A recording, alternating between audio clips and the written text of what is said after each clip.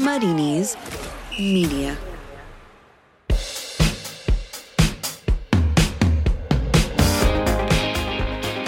Hello and welcome to the Totally Scottish Football Show in association with Paddy Power. Coming up, it's game week 4 and no wins at home. It's London to London as Dykes is set for Rangers, but not that one. And what's more important, commemorating VJ Day or Kilmarnock versus St Johnstone? It's easy, right? It's the first one. But apparently not if you're the Tory leader, or the new one for that matter. I'm Andrew Slavin here in sunny Lisbon, but back home, sheltering from the storms, it's my wee pal from the Telegraph, JJ Bull. Hello, JJ. Good afternoon, evening, morning, everyone. And good night. How are you, JJ? How is everything? It's good. It's finally started raining, as I'm sure everyone at home in Scotland has had for a while anyway. Well, it's lovely here. It's lovely here in Lisbon. It's very, very nice. It's hot all day, topping up my tan. Not quite, because I'm working every single day. It's hard work out here, but the big question for you, JJ, is who can train and who can't train in Edinburgh right now? Well, it's a setup for a good answer. The answer, as we all know, is Hibs and Hull, but not Hearts. Yep. Because the championship teams are told they're not allowed to train this week. So Hearts wanted to get back onto it, prepare for their triumphant next season to return to the Premiership. And even though Hull are training at the same ground as them, Hull are allowed to, but Hearts aren't, and it's caused a bit of unrest. Well, even more so because, you know, Hearts have got a semi-final in 10 weeks' time. So, I mean, that is ages. It fails to impress me when you think, just use your common sense. Use your common sense. But remember what this podcast is about, Andrew. It's Scottish football, and let's we don't need to talk about it more because nothing makes sense. Nothing makes sense in Scotland. The SPFL don't tend to help anyone out. That's all nonsense. It's all nonsense. Beautiful. Well, like you said, enough about Hearts. Let's get into this week's show. We're going to start with the teams that are in 3rd and 4th this week. You're listening to the Totally Scottish Football Show in association with Paddy Power. That's Clark with the layoff. Chalmers strong on the ball, quick feet. This looks promising. Nicky Clark! That's what you call instant impact. 5 minutes off the bench, and Clark scores his 2nd goal of the season. So Dundee United came from behind to beat Ross County 2-1 at Dingwall as the new boys prove their worth on the road. JJ, do you think United were deserved winners in this one? I think anyone would have been deserved winners in this game because both teams played very well. I think Ross County in particular looked really good.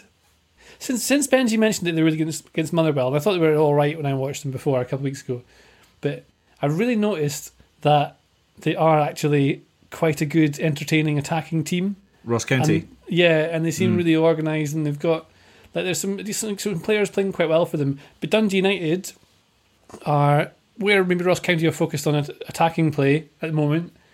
Dundee United seem to be more organised at the back, right? So then I think it's easier to destroy than create. So they sit back a little deeper and they don't send so many players forward quite so quickly. But the goal that Paulett scored is a bit of a stramash. And the finish by Clark for the second is really... I love those tight angle finishes. You would never try it on Pro Evo because you know the goalkeeper will save it. But in real life, it's worth a go. No, I think the goals were good, but I think Ross County can be pretty hard done by. More so because Ross Stewart had 3 good opportunities to score and he didn't. Well, I think the boss for Ross County, Stuart Kettlewell, said that Stewart should have had a hat-trick, and he should have. And if those are the differences... And you go on to lose the game when you're actually playing quite well, as you say. Sure, but you can't really rely. I mean, you see teams missing chances all the time. Like it was the same as Manchester United in the Europa League. You don't take your chances, you don't win, but you still have to find ways to not let in scrappy goals. I just think that something. There's whatever the difference is with Stuart Kettlewell being in charge, it's definitely working, and we like it. They could even have said that they should have been due a penalty early on because Payton went down in the box. It's not a penalty for me, Clive. Don't know what you think.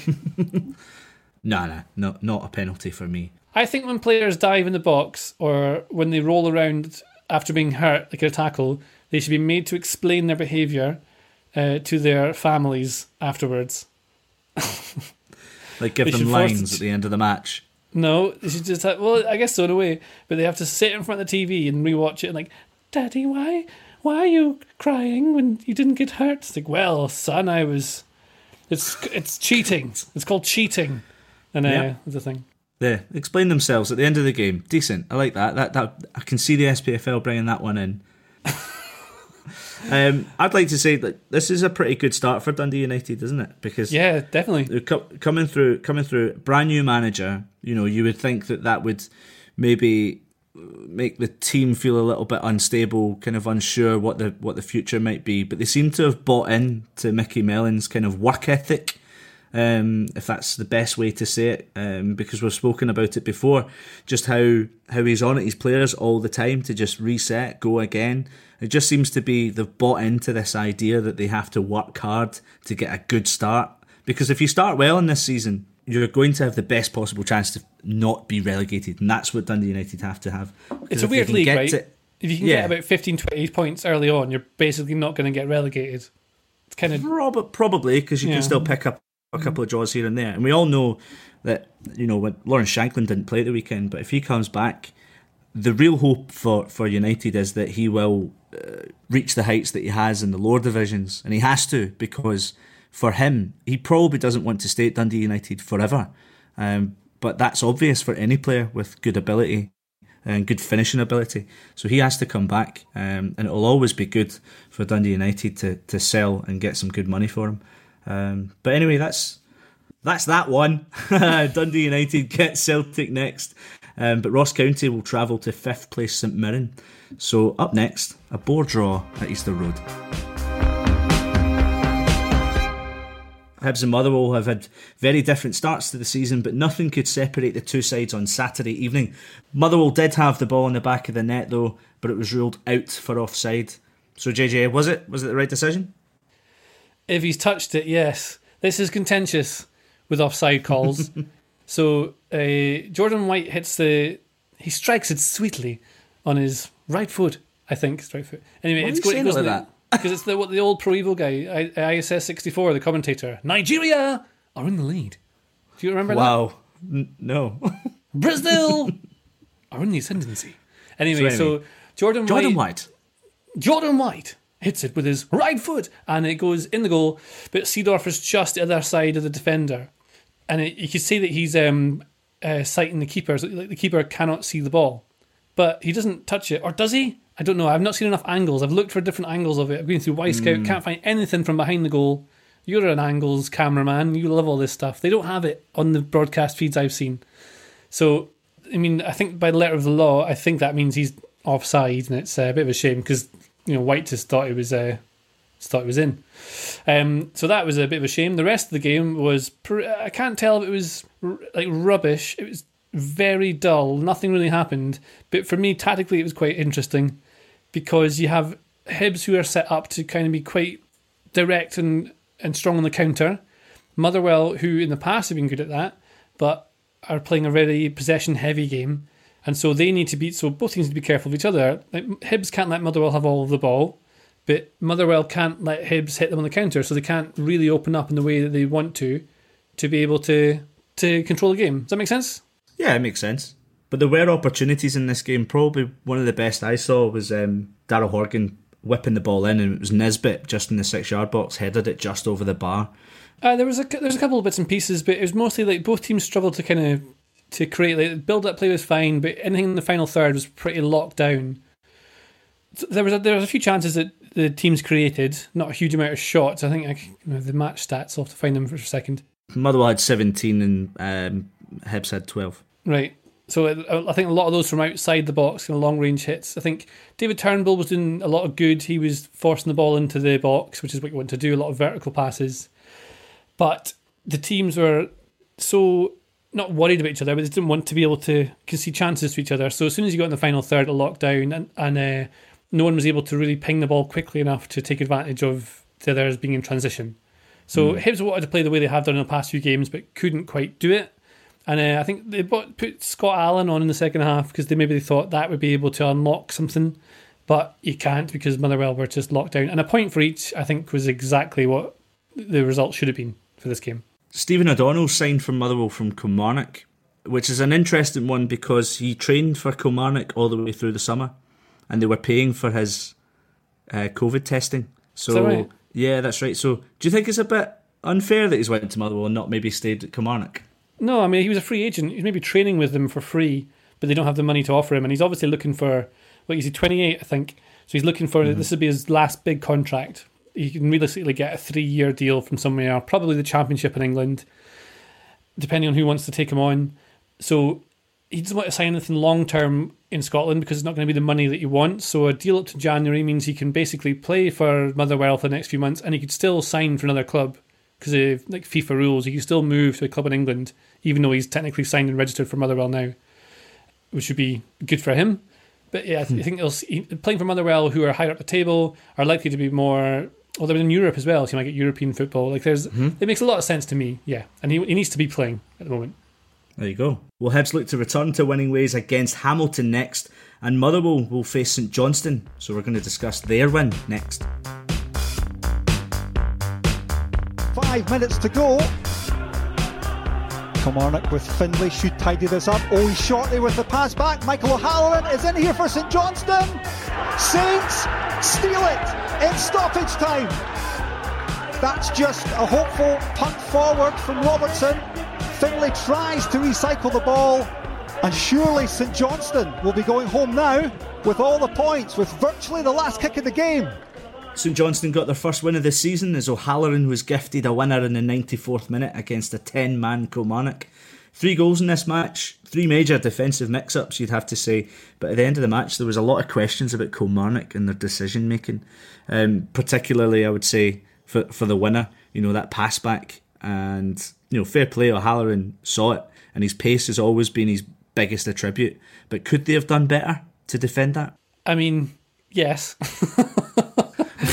But, yeah, obviously. But I don't know if it's decision making. Like the pass is just... It's not enough on it. So the pass, but I think who is the player that plays the ball back? I was trying to work it out, and I can't work out the player who plays it back. But I think Finlay then chases it in, and as it goes around the goalkeeper to score, Halloran goes around the goalkeeper to score. Defender just collapses to the ground. Is like, no, you blew it up, you idiots! Like in that Planet of the Apes bit, and he's smashing the ground. Killie are fine. I don't know what you make of this game, Slaven, but like. St Johnstone, both these two teams are going to be in amongst I think the bottom 6 probably all season long. There's good parts to both. There's negatives to both, and I think it's very early in the season to say whether one's struggling or one's doing well. But as much as I thought St Johnstone actually played some nice stuff in this game, particularly in the build up to the equaliser. I just think the structure where they play passing football, I'm kind of surprised. I don't think St Johnstone really played defensive-minded football that maybe we would have expected. Well, we said that a couple of weeks in a row now, haven't we, about St Johnstone? Yeah. They're playing a little bit more open. I'm actually really surprised. It's a different system as well. They're playing like a 3-5-2. I'm not sure how often St Johnstone have done that. I've also noticed as well that Ali McCann's playing a bit deeper than maybe he was last season. So he's... That's interesting because you'd think because Liam Craig was in that game and you wouldn't want him to be bombing up the field. No, but Craig was I think he was what you'd call the 6 in this game. He was kind of the holding player in the midfield 3, and McCann was able to get forward a little bit more. But in recent weeks, like from the start of the season, I think McCann's had a bit of a deeper role. All these games now, we're already in the weird part of the season where the next few weeks are going to be, Kilmarnock won this one, St Johnstone won that one. It's going to be a bit of a mix and match. Well, yeah, because considering Kilmarnock were able to get a draw against Celtic as well. Yeah, the other thing about St Johnstone that's relevant to us is they have 2 games this week. They had that win against Kilmarnock, which is big. Then they've got Aberdeen coming up on Thursday. So not double, but you get more points for your fantasy teams. Oh, well, we'll talk about that later. Well, Kilmarnock will go on to face Rangers next weekend. So let's talk about Rangers. They were unable to break down a dogged defensive Livingston at the Tony Macaroni, the best named stadium in the division. 0-0 the scoreline. Was this nerves for Rangers, missing the likes of Joe Aribo, who's always really good at receiving the ball at his feet, or actually kind of credit to Gary Holt for being able to contain Rangers and not allowing them a sniff around the box? Because it was a dull game. Yeah, Rangers had about 80% possession. They had the whole game. They dominated it. That's exactly how the two teams set up. When you play against a team like Livingston, the way they set up, the kind of generally accepted way of breaking that down is to move the ball quickly, stretch the pitch, and make sure you can get the ball forward. So you stretch it so you make the pitch wide to force the opposition defence from side to side and to create gaps so you can thread the ball through. You need to have a good tempo, and you need to have players making runs to stretch the opposition defence and just to offer passes. And one of the criticisms I've seen since the game is that Rangers didn't need to have both Ryan Jack and it's better to call him Chris Kamara, but it's not Chris Kamara. Glenn Kamara in midfield.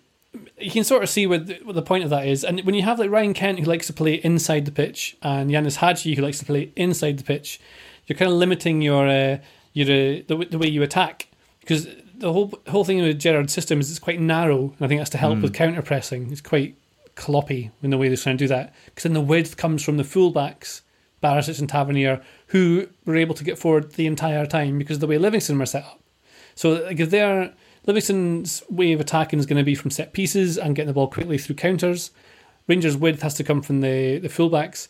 But then every time they put the ball in the box, Livingston were just throwing bodies at it as though their lives depended on that technique.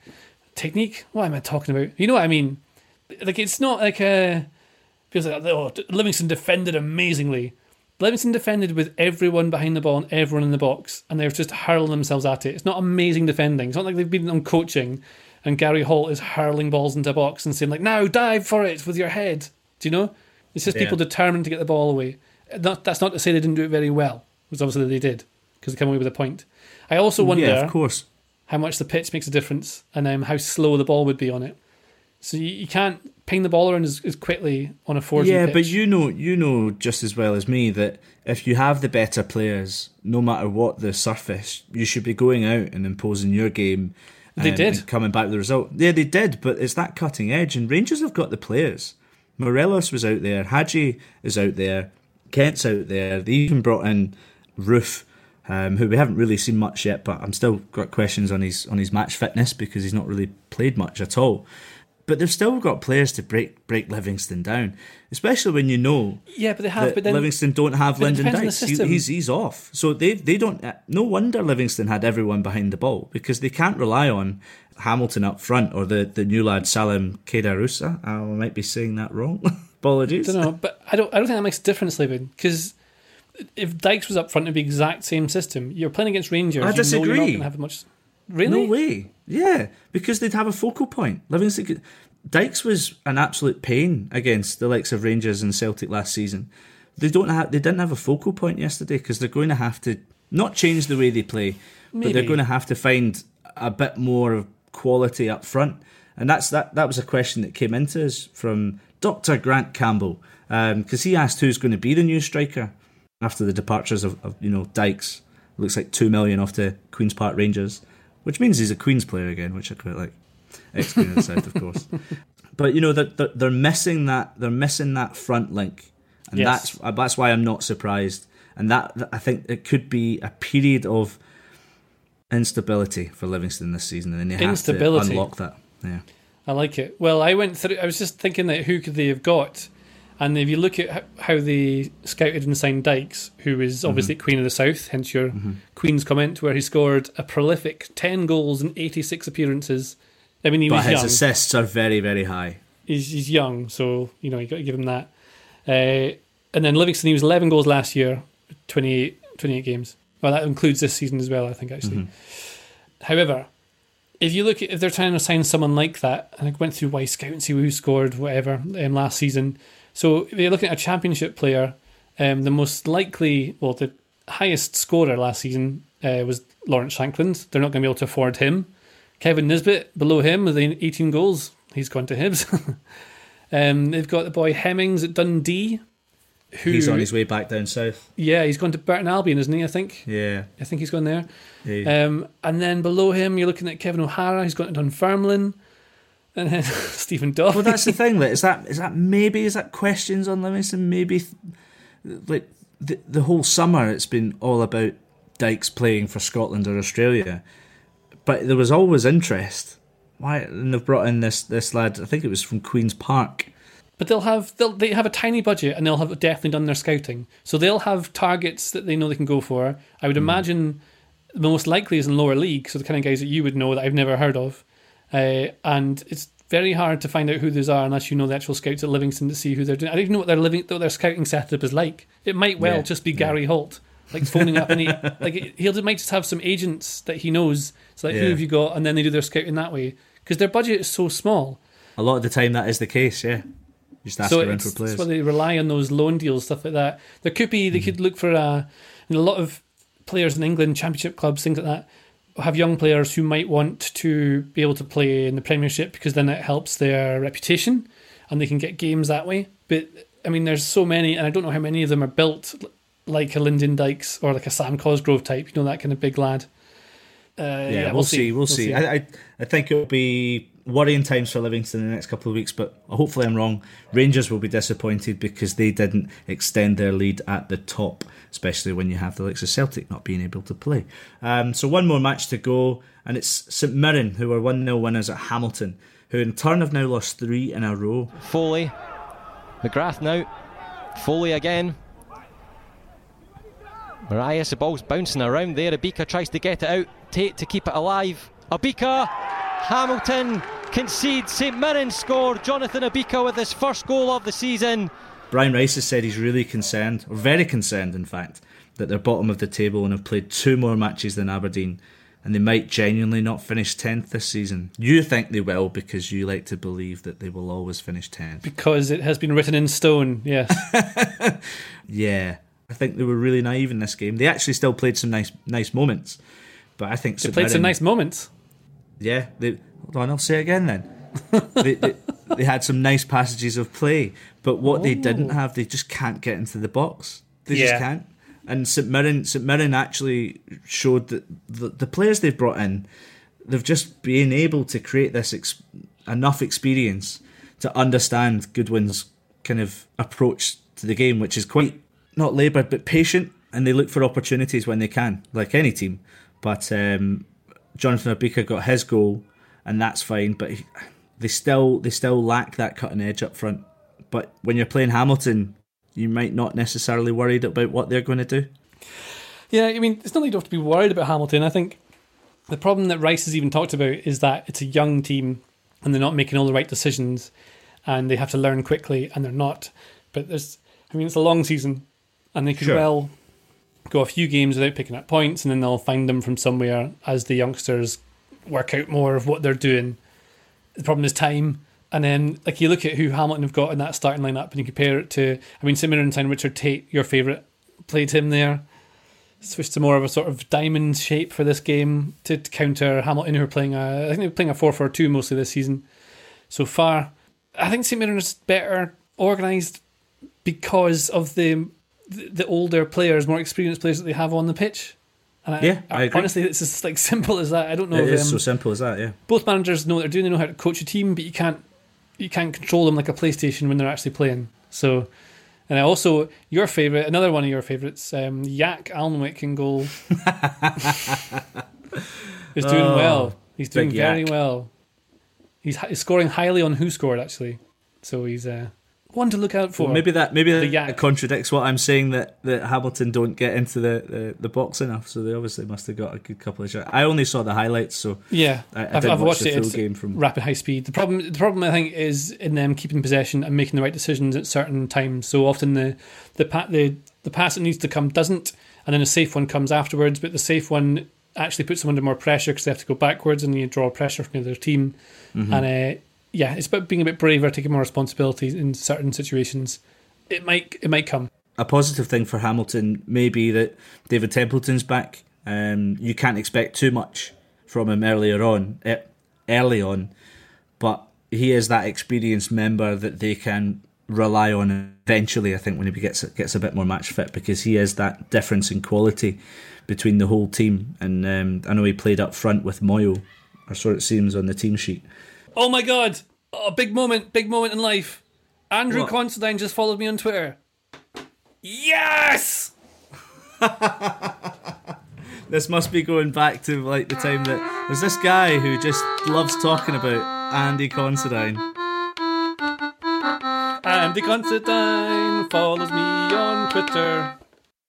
Congratulations, JJ. Thanks. That's breaking news on the podcast. That's pretty special.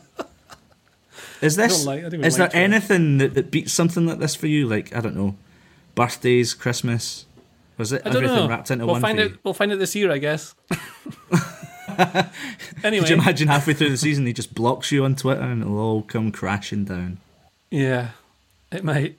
Well, okay. Anyway, we'll get him on the show. It's enough about me. Well, that's it from the weekend's action. Celtic v Aberdeen was of course postponed. Aberdeen and St Johnstone are back in action on Thursday. But that doesn't mean we're done here, as still to come, there's a Scottish side in action in Europe. The latest comings and goings in the transfer window as well. And JJ has been wild.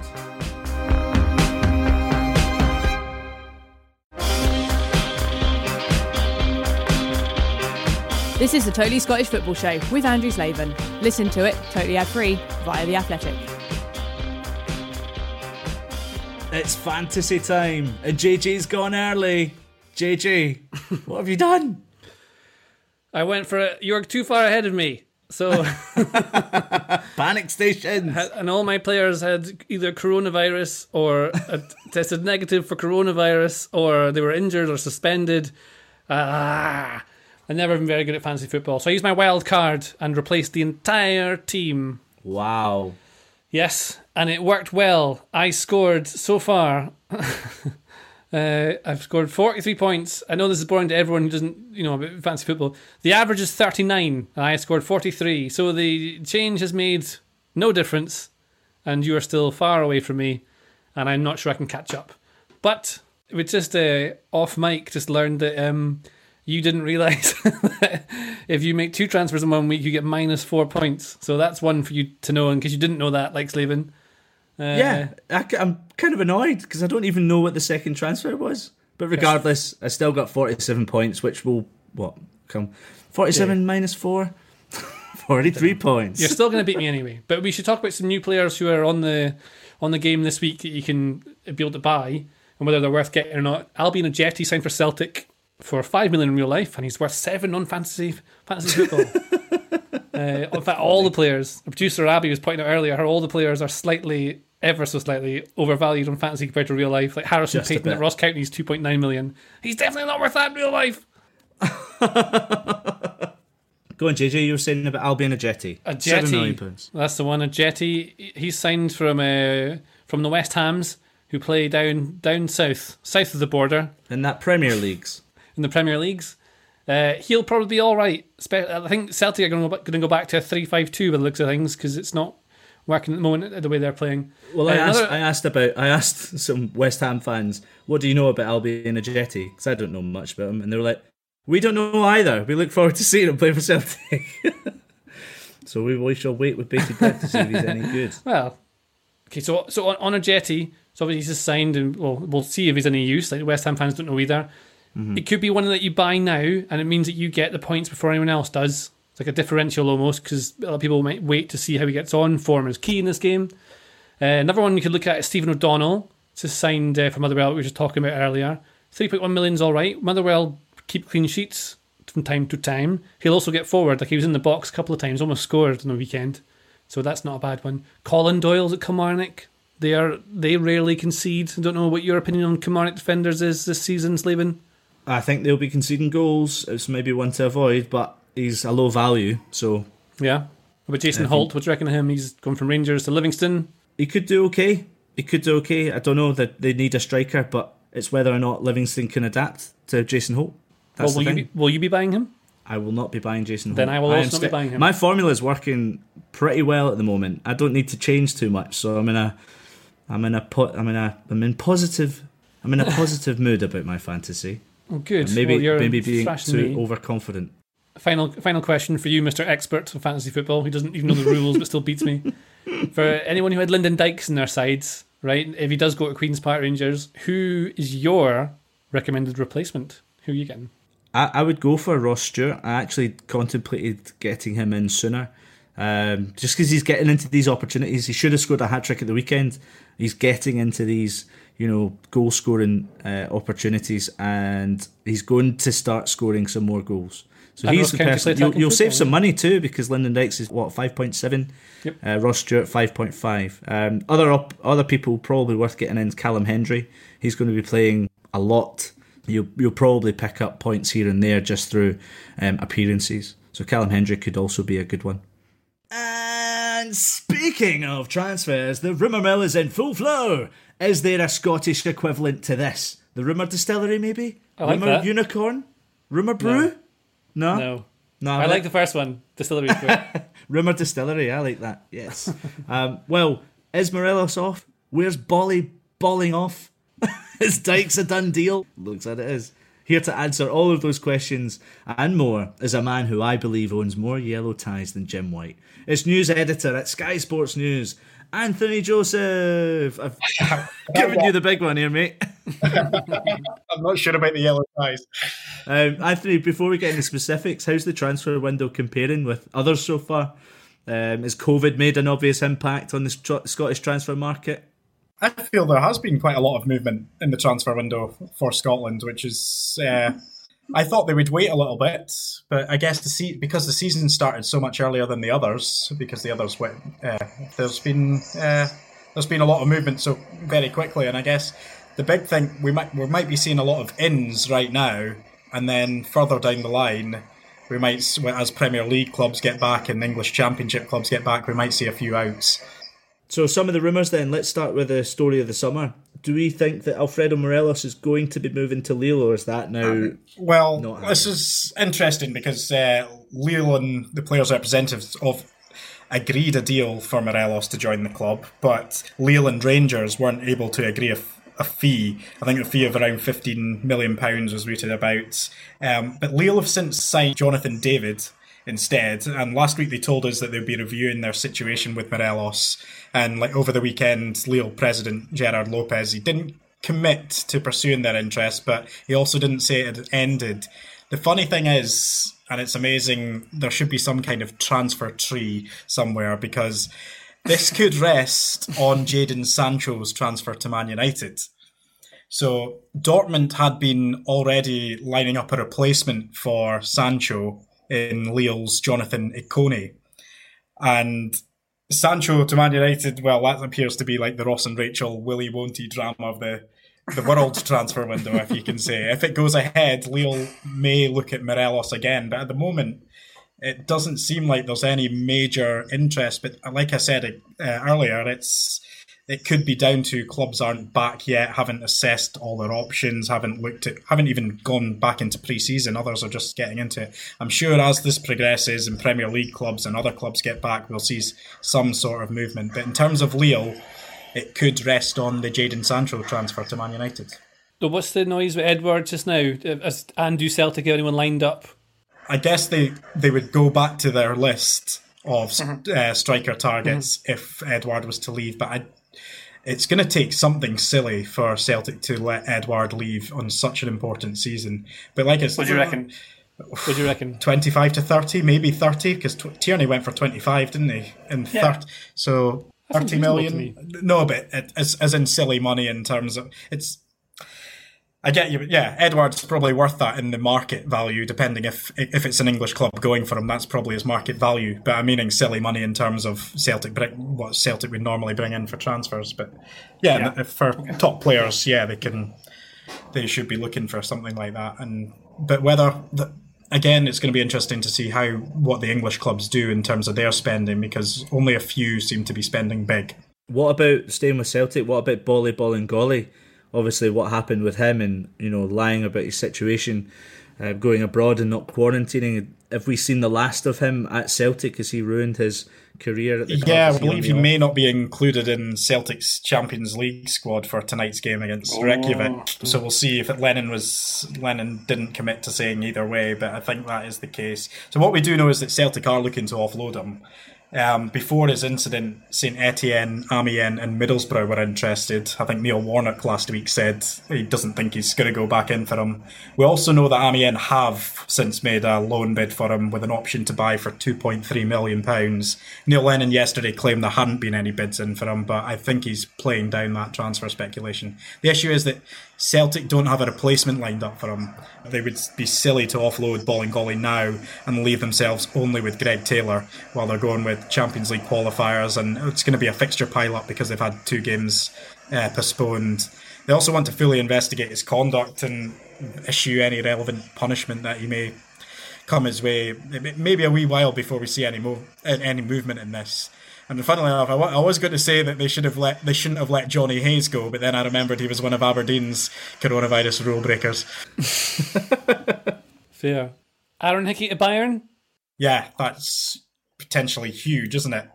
And, yeah. Well, there are reports that he'll be joining Bayern Munich on a 5-year deal. We haven't had confirmation on that as of yet, but it was expected. 17-year-old, he's been very impressive since he broke into the first team over a year ago.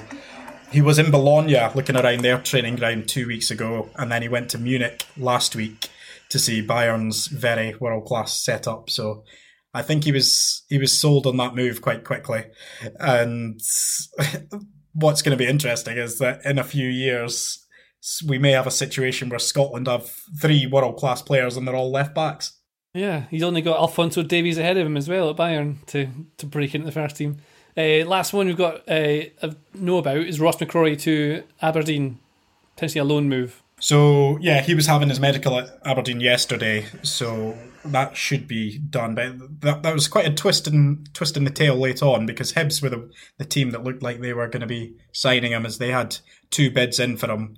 The thing is, Gerrard had said that he needs first-team football and that he had a couple of options in front of him, but he wasn't keen on Rangers facing him this season. So I guess that with a loan deal, it'll be possible for Rangers to control that, so he won't come up against Rangers with Aberdeen. But yeah, like you said, it's a loan deal with an option to buy, so it could be a permanent transfer. I was going to say, actually, it's not the only Scot that Bayern Munich have been brought over. I know they brought that the under-17 player for Celtic, Liam Morrison. So it's interesting that there's quite a few players that, you know, Bundesliga clubs are keeping an eye on. A lot of Scottish talent. Very interesting. They got Liam Morrison last season, I think it was it last summer, from Celtic, and they're also expected to sign Barry Hepburn, who's 16 years old, I believe, and he's also at Celtic. So he could be on his way to Bayern Munich very soon as well. So a lot of Scottish talent going to some big clubs.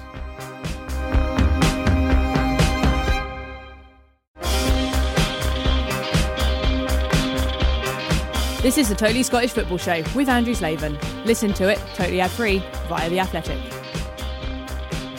Time to top the odds now with producer Abby, who joins me. First up, Aberdeen are back in action on Thursday. They face St Johnstone. Normally I'd be giving Aberdeen the win here, but I'm not so sure this time round. So what did Paddy Power say? Paddy Power, a bit like you actually. They've got Aberdeen and St Johnstone both at 17-10 to win this match, which I found as a bit of a surprise. The draw is a 2-1, so the trend of the last game week of no home wins might be broken here. I don't know. As for the weekend, I really like the look of St Mirren against Ross County. Who have Paddy Power got winning that one though? Paddy Power are backing St Mirren here, the home side, 7-5 to win this one. Despite Ross County being higher up in the table, they're 9-5, and if you fancied the draw here, that is 23-10. And I think Motherwell are going to go all out against Hamilton as well. What can I get for a 3-goal winning margin on this? If you fancy a 3-goal winning margin, so a 3-0 win for Motherwell, that's 9-1. But Paddy Power do think that the 1-0 win in favour of Motherwell is more likely at 5-1. Interesting. Thanks, Abby. Remember, gamble responsibly, and when the fun stops, stop. So if you think there's no more British sides in Europe, think again, because on Friday, Glasgow City are taking on Wolfsburg in the Women's Champions League quarter-finals. Here to tell us what to expect from the Scots, women's sport reporter, podcast host and journalist Heather Dewar. Heather, for those of us who don't know too much about the women's game in Scotland, tell us about Glasgow City and what they've already achieved, because they've done this before. Yeah, well, they've reached this stage of the competition, the quarterfinal stage, once before. But, you know, as far as their history, they have such an amazing history in Scotland. I mean, they've dominated the game for so many years. They won the Scottish Cup last time around. I mean, it's just, they are the kind of team that I think it would be fair to say that most teams going up against them in the past would probably fear to a certain degree. When it comes to the Champions League, well, the gates are really wide open, aren't they? I mean, it's a totally different ball game, but they're the ones, certainly, if you were to choose any Scottish team, the likes of Hibernian, for example, have also played in the Champions League. But it's Glasgow City, the ones where you think, yeah, you know, they really could pull something out of the bag here. And they've put on some brilliant performances in the past. I mean, we look at how they got to this stage and the way that they came through against Bromby was just absolutely incredible. And they did it on penalties. 2-2, it ended on aggregate against the Danes. And an amazing display where they won 3-1 on pens. And the night was just incredible. I mean, I was there. I mean, everybody from the team was in tears. They were piling on top of each other. Just absolutely brilliant. So as far as the game goes, as I say, they've really dominated. I mean, they are the ones that seem to have, you know, historically brought on some of the biggest and brightest talent. They're the ones that certainly say that they've had, you know, semi-professional players.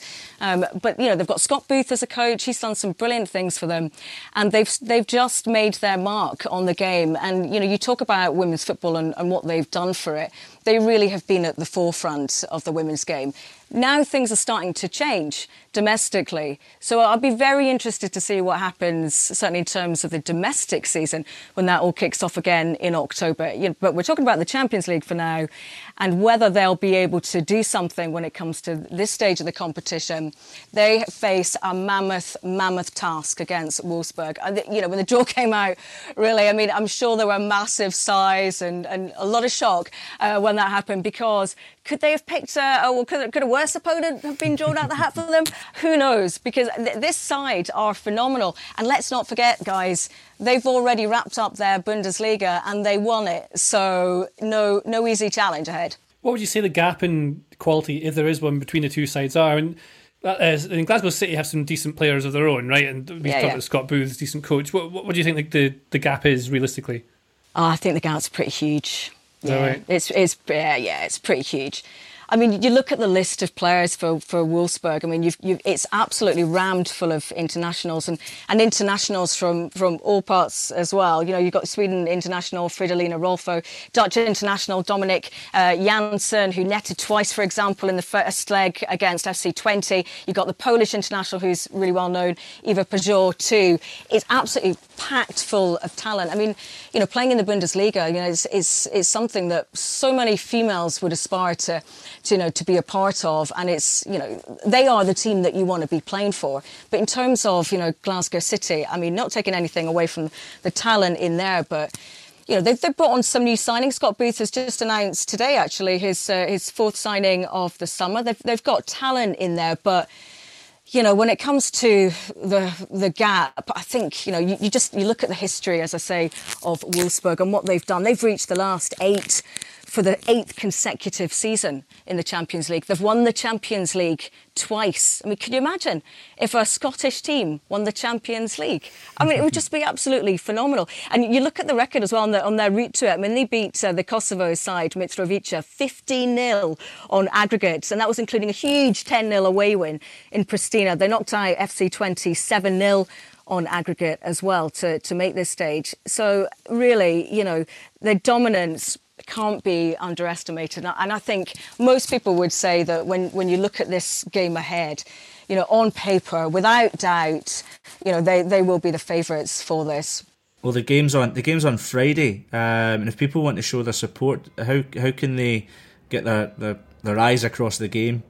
It's on BBC Alba, so it'll be live on BBC Alba, and it's also on Sportsound actually for the BBC, so you'll be able to listen across to that. So yeah, do show your support for Glasgow City. You know, they've done so much, as I say, for the women's game, and just to reach this stage of the competition is a phenomenal achievement for what they get, you know, and for the backing that they get. And let's not forget that a lot of the teams that are playing in this competition, the standard and quality of their domestic leagues is big, it's impressive. As I say, you look at Scandinavia, for example, and a lot of the Scandinavian teams that come out, or Holland, these are the kind of countries that a lot of, footballers in this country aspire to go and play in. So, and the likes of Arsenal as well, you've got some top talent.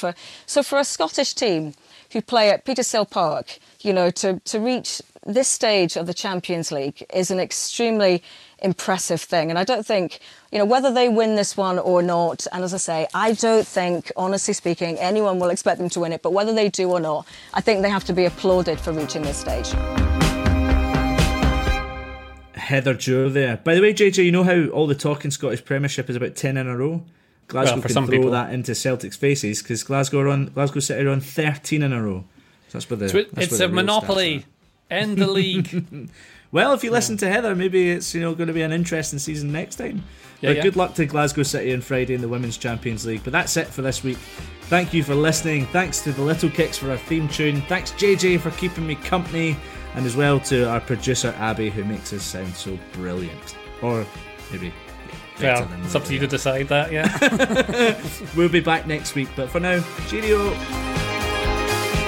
You've been listening to the Totally Scottish Football Show, a Muddy Knees Media production. For sales and advertising, please email sales@muddykneesmedia.com. Keep up to date with everything across our Totally Football network at The Totally Show on Twitter and Insta, and be sure to check out our website, thetotallyfootballshow.com. Muddy Knees Media.